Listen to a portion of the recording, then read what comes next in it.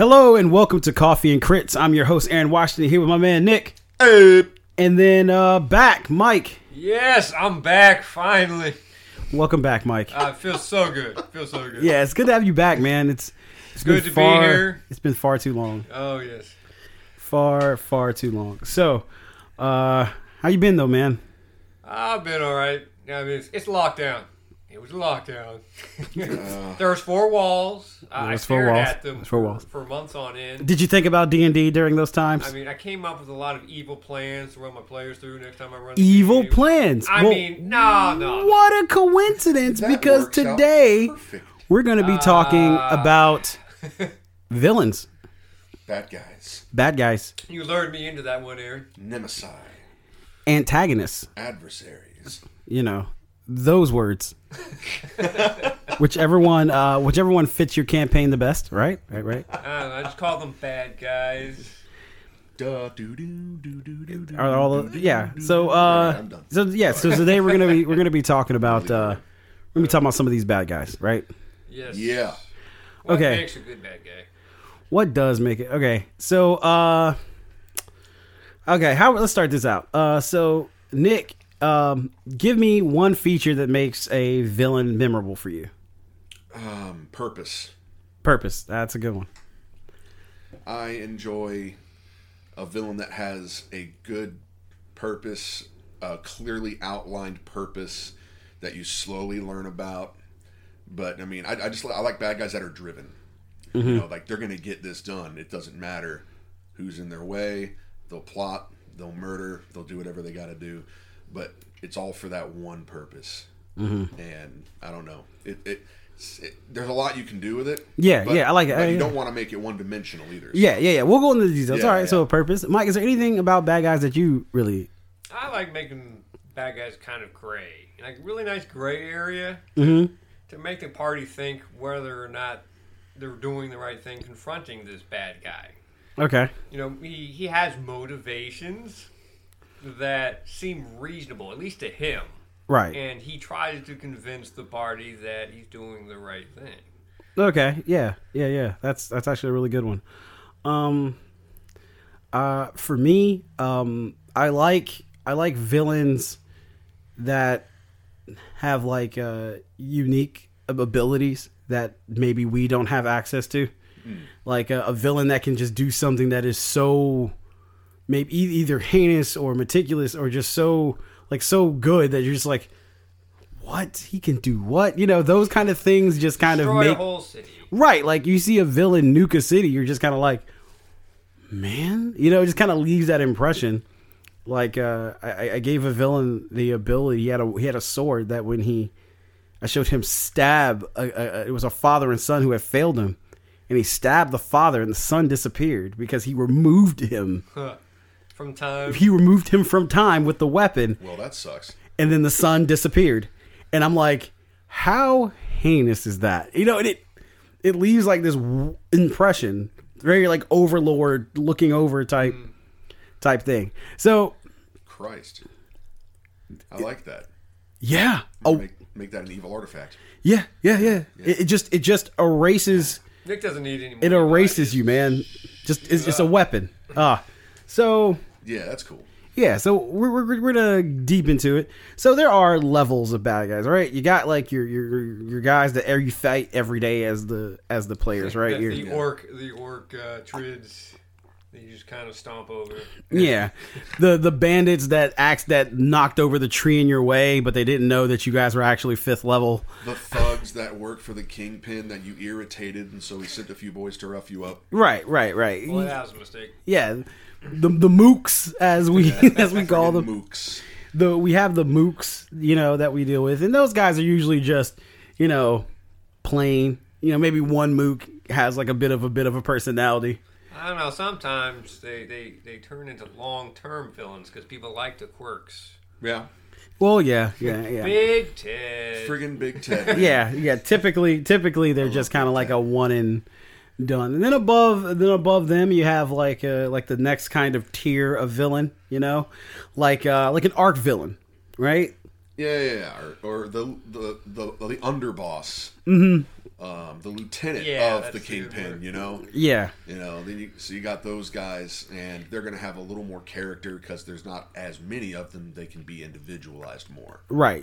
You know, they're super unique. They may be encountered more than once before, you know. Or it was just a really good fight / encounter you had.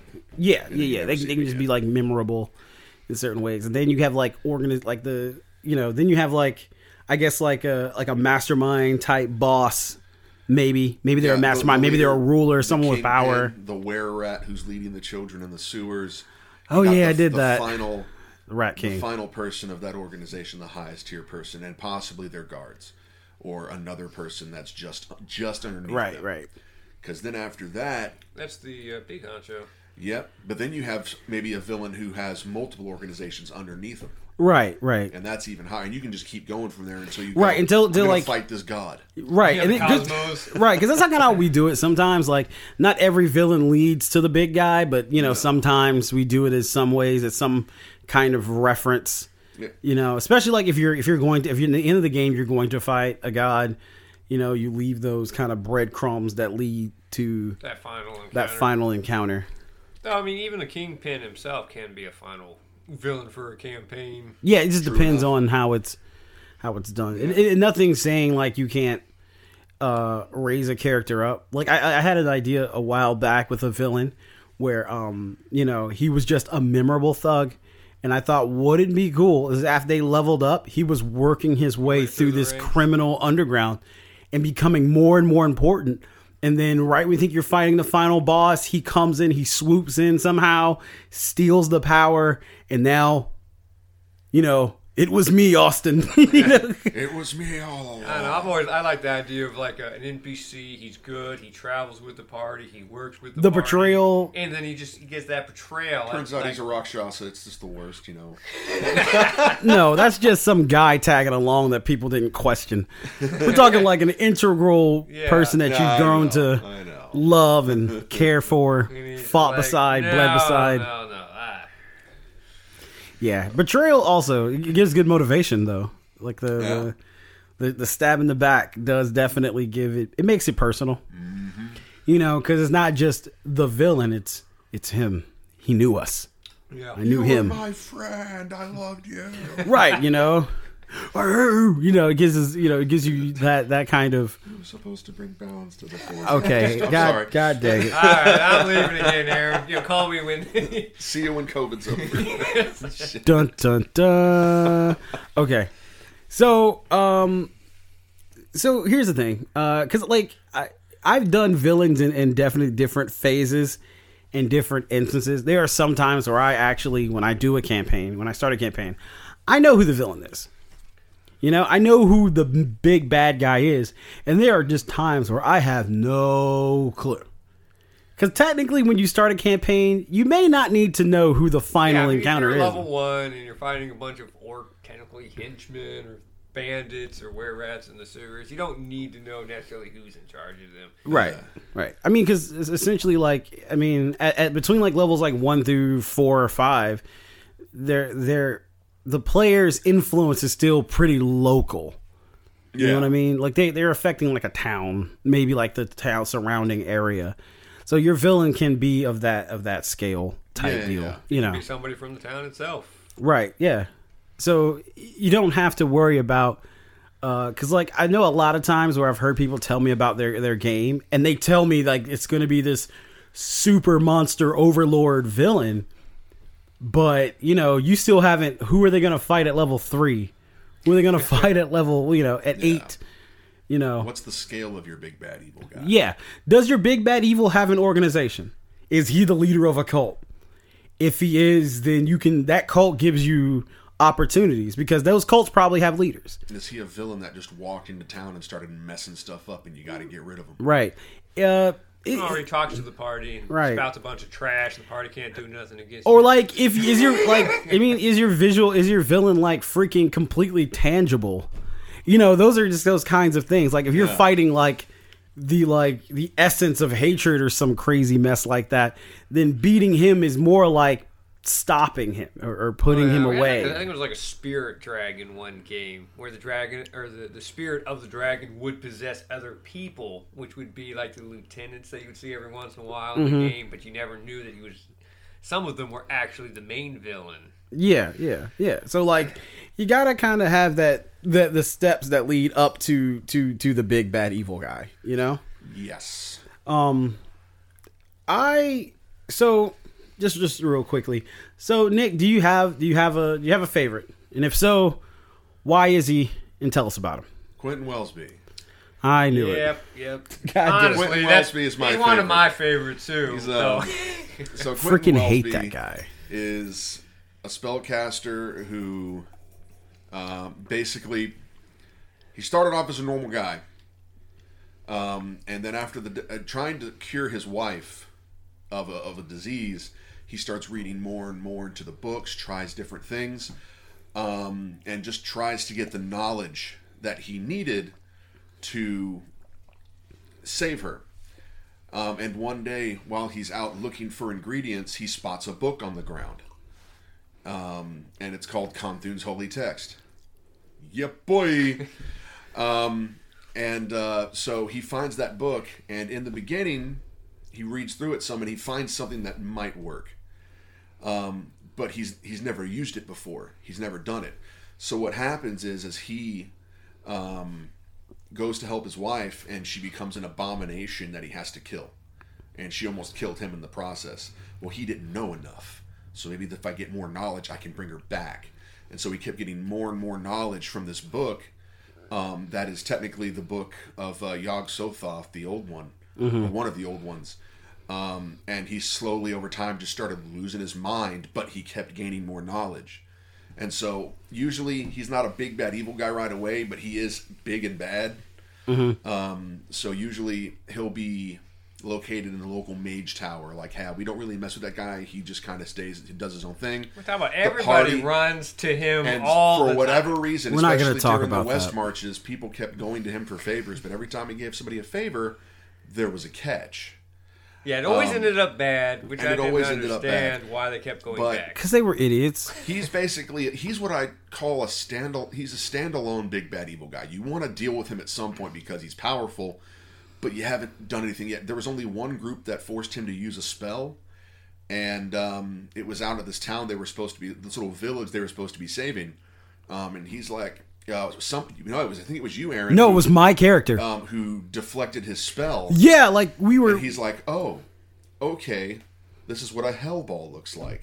And yeah, so it and he wipes freaking taunt. And he left. He never left me alone after that. Nope, he would taunt, and so that's what he does. He I had to nat 20 that counterspell. By the end, because he learns the name of the god, is to be recognized by Yog-Sothoth, because normally Yog-Sothoth doesn't care. But if you get his notice, he wants to go up to him. So he'll help other people's plans. Other big bad evil guys, they have nothing between them, but I can do this for you. And he'll kind of help the other ones and show, look, I've controlled the world without having to lift really a finger. I let them do it and they owe me favors. Stuff like that. Yeah, I repeat, screw Welsby because, goddamn it. I didn't realize Welsby had such a deep story. Well, I haven't gotten to it yet. And eventually a group's going to get to it. Like, all I can remember is, like, we were fighting there and he was like, haha, you all. And then he cast it and I was like, counter. He's like, man, you're going to have to roll. He's casting this thing at. I'm like, nat 20, counter. He's like, oh. I'm like, right. Yep. Actually, I remember Welsby when he was a player character that you played, and you went to the library. I remember that to learn about Cthulhu. Yeah, because I forgot we were in a Warhammer world, so looking up gods like that was a bad idea. But I was also a Dragonborn. But even before him, the origin of Quentin Welsby was a 4th edition game that I played, and he was just a crazy wizard. And he had no background. So you slowly just kept adding to him. He's still evolving, and he's probably my favorite villain that I can run because I can do the silly voice and also horrify people with it. I got you. Tag, you're at my. Oh, ouch, that hurts.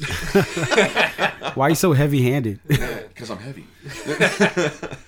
I mean, that's really tough. There's a couple that I really like. I think the ones that players always tell me the most about is Alderaan. Yeah, that's the one. Ooh, I don't That's think the he's one. my personal favorite, but all the players really seem to. He's like him memorable the though. most. He's a very memorable villain. Yeah, well, that's because he always has that dialogue where he talks about the balance of the universe. Yeah. And he helps, but like I'll help you, but there will be a balance one day. Yeah, well, yeah. Like when the girl, I made the thing with him and she had her broken legs. Yeah. So what happened? I lost mine. Yeah, it's all fair. It's all fair. There is a balance. I love Alderaan. Keep going. Tell Yeah. us more Well, about his backstory, man. Come on, let's do His it. backstory. No. That's going to take a while. Well, look, yeah. Well, I mean, when I wrote up like Alderaan, he was an old he had another adventuring group, and he went to go slay this demon, but the demon could not be killed, and so they had to seal the demon away into another vessel. In this case, into the woman that he loved, which was an elven woman. And so these adventurers took this demon soul, put it in this elven woman, which is the woman that he loved, and imprisoned her in this dungeon. So, people wouldn't accidentally release her. And so he's been spending hundreds of years to try to free his lover from this curse of having to hold this demon spirit. Of course, the problem is he was human, and so he can't live as long as she can live. And so he was slowly going through the druid ranks, and he would just siphon off the life forces from the druids so that he could get longer and longer years, so that he could just solve this one problem. Yeah, and it just changed him, man. Yeah. So he's all about just trying to do the right thing, but not necessarily the right way. Yeah, it's like over time, it's just more and more has become acceptable. Yeah, so it's like I do this evil now because of the greater good. Yeah, but I mean, like you can definitely tell by the time you see him as a party, he has lost his way. Like it's not like I've done this bit for a reason. Like he has turned. He is no longer who he thought he was, or even who he shows. Oh, that's the vibe I got anyway. And he's willing to blow up a city to prove a point. Oh yeah, well I mean, That was awesome. well Yeah, I mean, the I loved party asked him to destroy the orcs that were attacking, and so he destroyed the orcs and half the humans that were in the city too. 'Cause Yeah. he's like, well, there had to be a balance or a sacrifice between the two. To Yeah, keep like it I feel like Duality.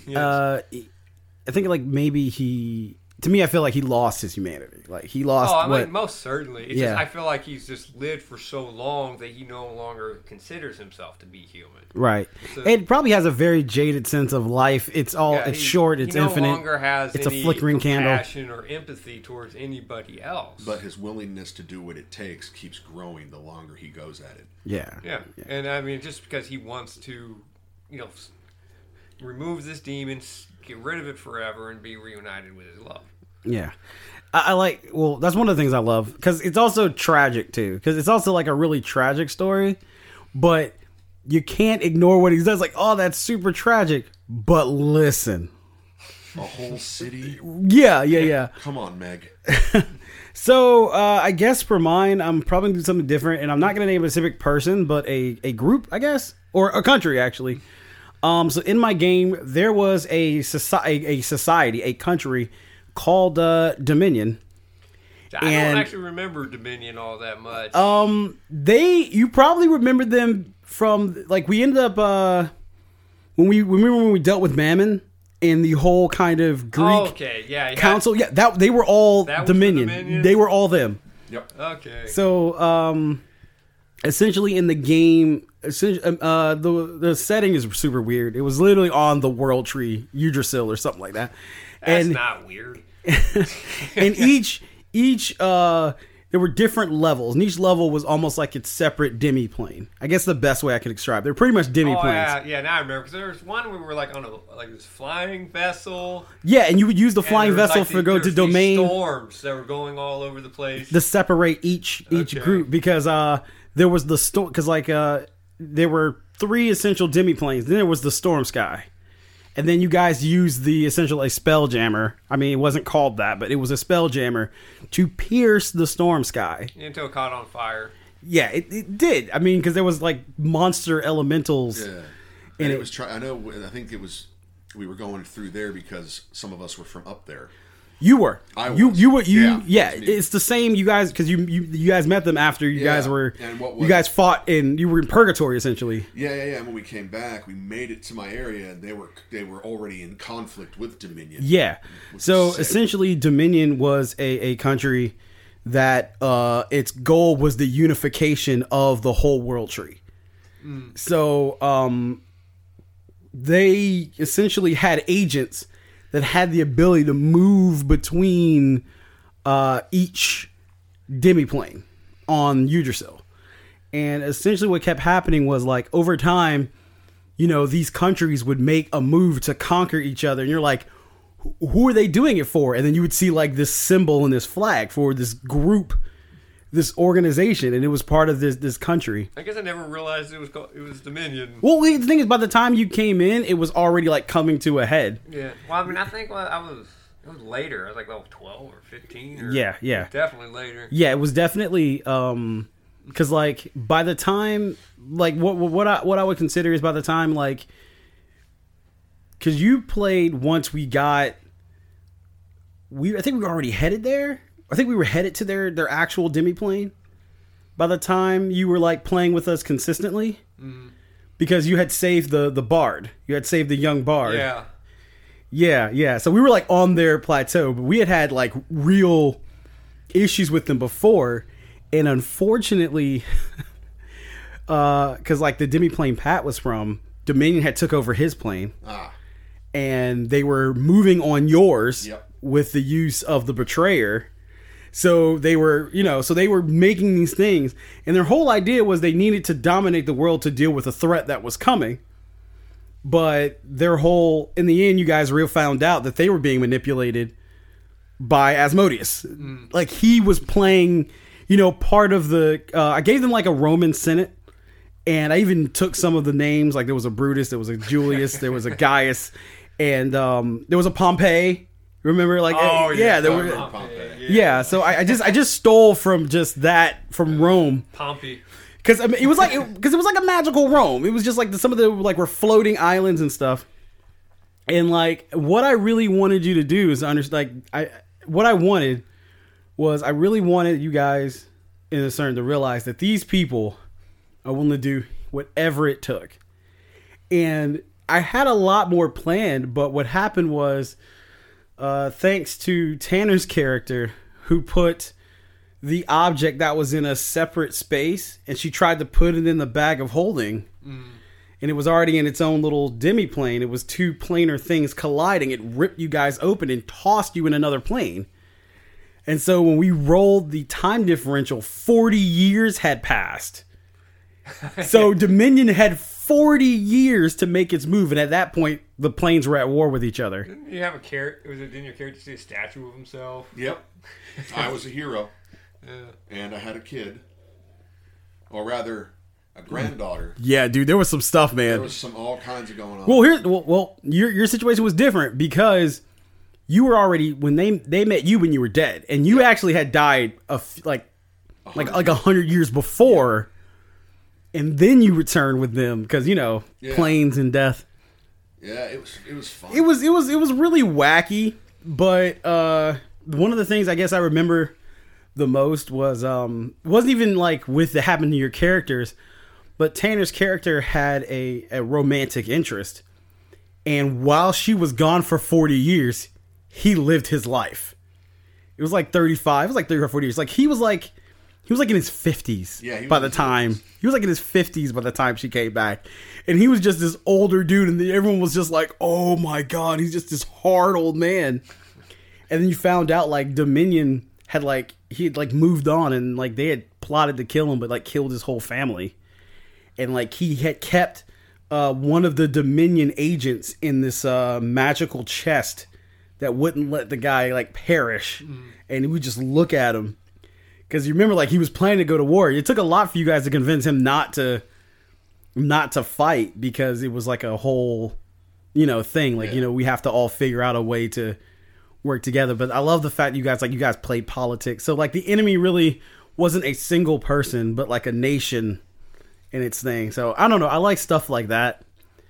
You know, I don't know, politics can be hard to navigate. yeah. It's one of those things where like if the evil is like that kind of thing or like a society, it really only works as if like you gotta gauge the party. If they're willing to engage in that kind of stuff, it's fun. Yeah, Scott. Otherwise, I found it can be really hard where we have like lawful evil people who've used the law to try to get the party arrested. Yeah, like that. Like if you don't have players who are willing to play that kind of game, then that kind of villain may not be the best. No, I find like a lot of players would be like, well, we're just going to find out who's the head of the organization and attempt to kill them. Yeah, and then the party gets arrested for assassinating the head of some. Yeah, like funny enough, Wednesday we were fighting a noble, and before we even started, my character was like, "Listen, under these laws, we have jurisdiction to arrest you for plotting." It was we're doing the Sinton Avenues, and I was like, for plotting against Baldur's Gate, for conspiracy, for consorting with demons. I'm not going to say what family it was because anyone's going to play it, but essentially, like, I did the legal thing first. So I mean, I particularly like politics, so it's not hard. We've had a couple court cases in my DMing years. Yeah. Where we've had to get like extra people to be the jurors and have the party. That sounds fun, but plead their case. But like those kind of villains who use the law to do what they want. If you have a party who likes to play those meticulous politic games, that's fun. I mean, granted, you will have players like we should just go off the guy. But I mean, there's ways you can like deter that. Oh, you're gonna just walk in his home, and he has these, crown guards. And there's his 18 level 12 champions. Yeah, there's definitely ways, but like, I think that also is a thing. Like, if your party, you have to find like a villain that suits your party. Like, if your party's like a bunch of checker players, and then you got this chess playing villain, and he's just running circles around him because you're playing him as he is. Like maybe he's a mastermind, and then all you got are like barbarians. That may not be the best villain for them. Definitely villain's got to fit the situation / campaign. I mean, not saying that you don't want him difficult, but you want them to be able to deal with him. You know what I'm saying? Yeah, well, I mean, at some point. Yeah, and that's why it's always best to have a contingency for if they don't do what you want them to do with the evil guy. Yeah. Well, we were going to talk to him, but now we're just going to kill him. Oh, I planned for this, thank God. Yeah, which can be, it does, and it's another thing, it does take practice. You got to do it a lot. Yeah, Sometimes you have to think on your toes because you didn't think about the incident that happened. Sometimes your villains don't get to speak. Yep, at all. Sometimes they don't get to monologue. Sometimes people try to be like, I'm going to cast silence. I don't know. I have some of the funniest like moments when it comes to like monologues because I mean I had a game where the main villain was a god and he came down and the party was like level 10 and he wanted a monologue and the party actually attacked him and I'm sitting there like that's one way to die. I mean he was just there for the monologue to show how big he was. Yeah, slap, like clap. I'm very careful with that. Usually, like when I have villains come to have a conversation, I usually give I'm like I don't like the spot like I think this villain makes contingencies like because just these people may not want to talk kind of thing. Yeah. That's what simulacrums and stuff like that is for. Oh, well, it looks like we've run an impasse. It breaks into dust. Snow, whatever. Snow, whatever the simulacrum's made for. But I mean, that just kind of goes with the course. Sometimes you want a monologue, and sometimes your players want to be like, "Nah, son." Actually, I don't know if you remember that one game where the party ended up killing Aldernon, and so they thought they killed him, and then 6 months later they get an invitation to Aldernon's wedding. Yeah. Jeez. And the party was like, "What?" What? Jeez, that sounds heinous. Yeah. I think the last game I did with Quentin Wellesby was the Samurai Jackass game, where he just sent y'all forward 2,000 years in time. Yeah. And he was able to live under different generations of different things, and become basically the Bruce Wayne, but better. Magical Wayne. Magic Wayne. Magic Wayne. Magic Mike. So I loved that. I had fun with that. I have a question for you guys, though. It's a good question. What system do you like building your bad guys in the most? Because for me, it's Silver Age Sentinels all day. That's because you can do so much with Silver Age. Like, I love it. I love making villains. Like, I don't know. Like, I don't. I personally don't think my villains. I usually make them where they're not beholden to just any system. You actually write stats? No. Like, just like, do you have a preferred system? Because I just, it's my favorite. Like, if I had to rank them, like, I love the way 5e has kind of done things to make it a little easier, and then you can add stuff to your bad guy. But I really love the freedom of Silver Age Sentinels to be able to make whatever bad guy I want within reason. You can really give them any powers you want. Yeah. That's really nice. Yeah. That's why Pathfinder was nice. Yeah, Pathfinder had a wide range of stuff that you could do too. You could pull from outside books and stuff. And one of my favorite villains next to Quentin Wellesby was Krura Tyrannus, but he was a big bad evil guy you only had to fight once. But yeah, because we had the Ravager. Yeah, the dragon. God. Yeah, the undead dragon that was level just, draining people. Yeah.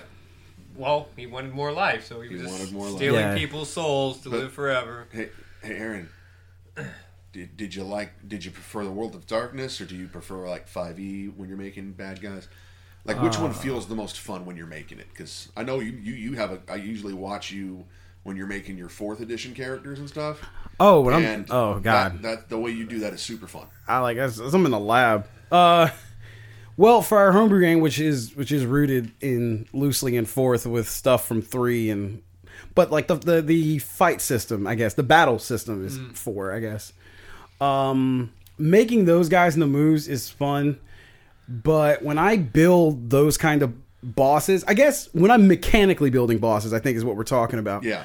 When I'm mechanically building a boss, I almost think of them a little different, especially with our large party. I build in like a mechanic that only a boss would have, and those are fun. Yeah. Like, he can do this thing once around because he's this creature and he's a boss, and it kind of makes it more dynamic. And funny enough, that it kind of bleeds into it's been bleeding into my 5e now. Like, I tend to give creatures that I want to be bosses in 5th edition other moves for legendary actions now. You know what I'm saying? Yeah. Like, I like the same thing. Yeah, I give them other moves now, you know?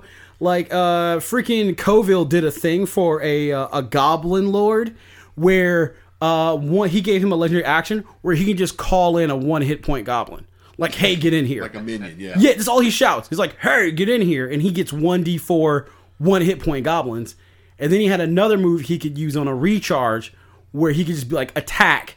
And all the little minion goblins got to swing. Reaction. Yeah, okay, to attack, to move and then swing. You made Krinko. He essentially did. He made Krinko. Yeah, that's yeah. pretty cool. So like, Krinko. I guess I would say that just making them in that system has kind of made me up my game in my others, because especially when I want it to be more dynamic, I just add stuff like. I don't know, I usually don't focus much on mechanics when I think of like villains, or at least overarching villains, because I just think of a lot of RP and how I want the fight to go.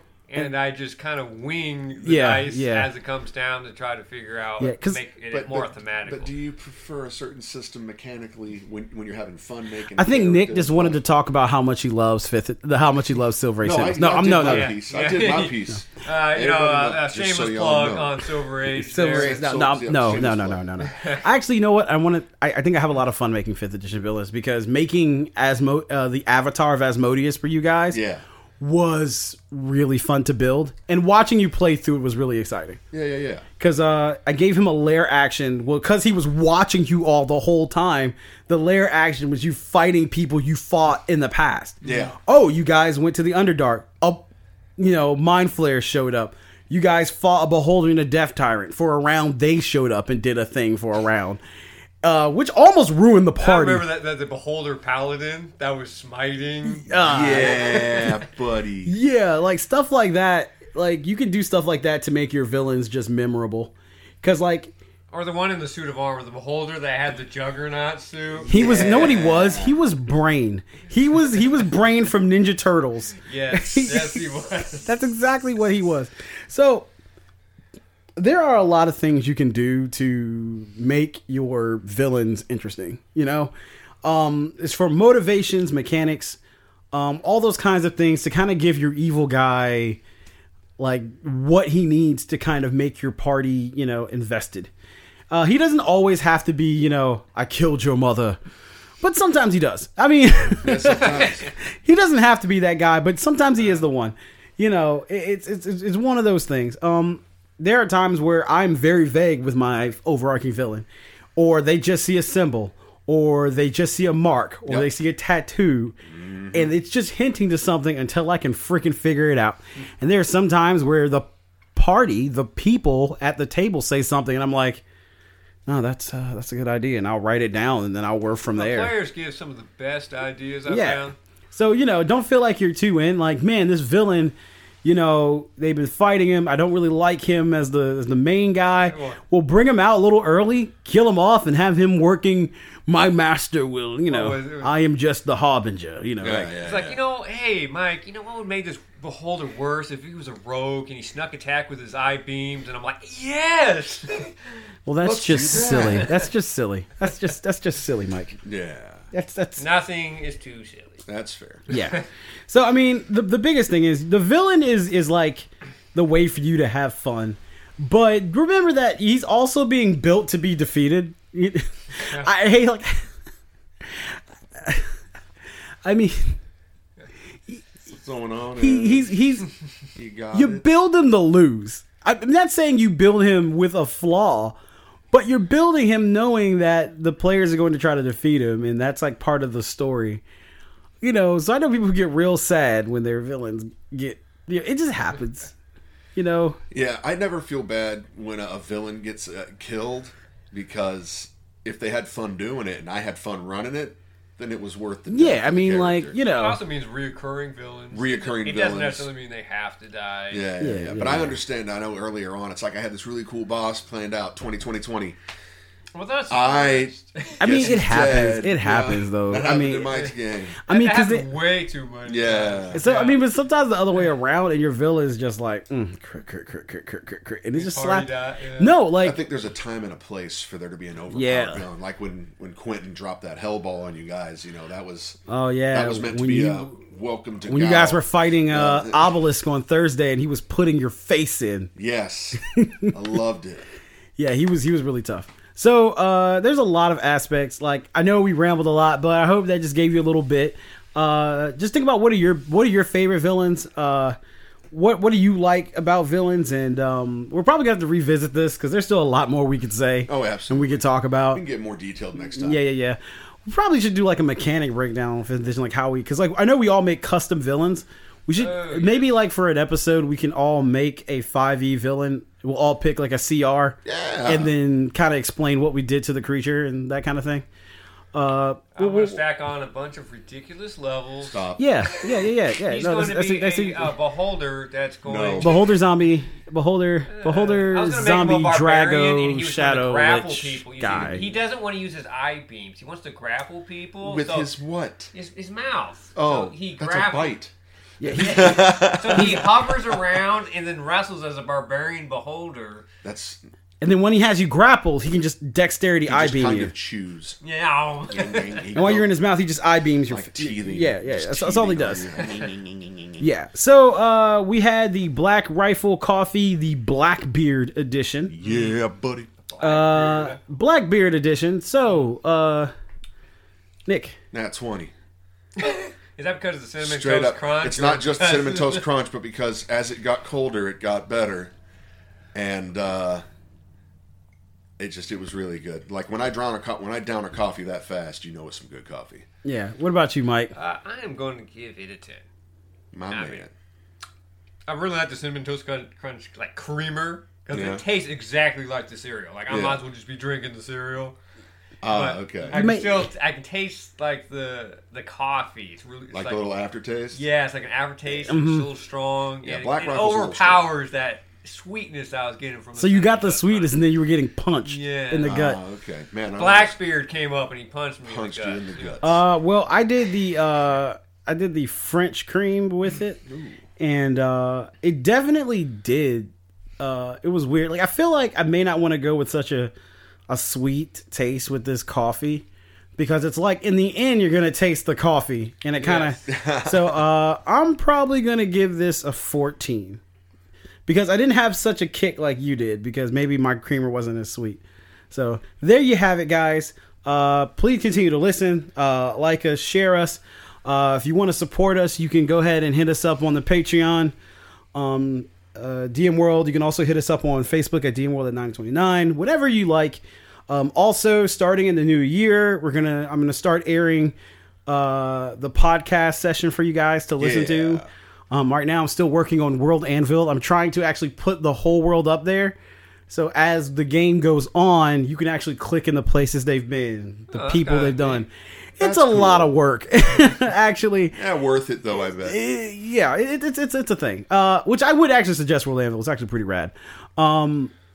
Just free plug. There you go. But continue to listen, and remember, guys, the quest never ends. Watch Baki. I am cutting that. We hope you enjoyed today's episode. If you like us, please follow us on Facebook at the DM World at 9029, or you can follow us on Twitter at DM World 9029.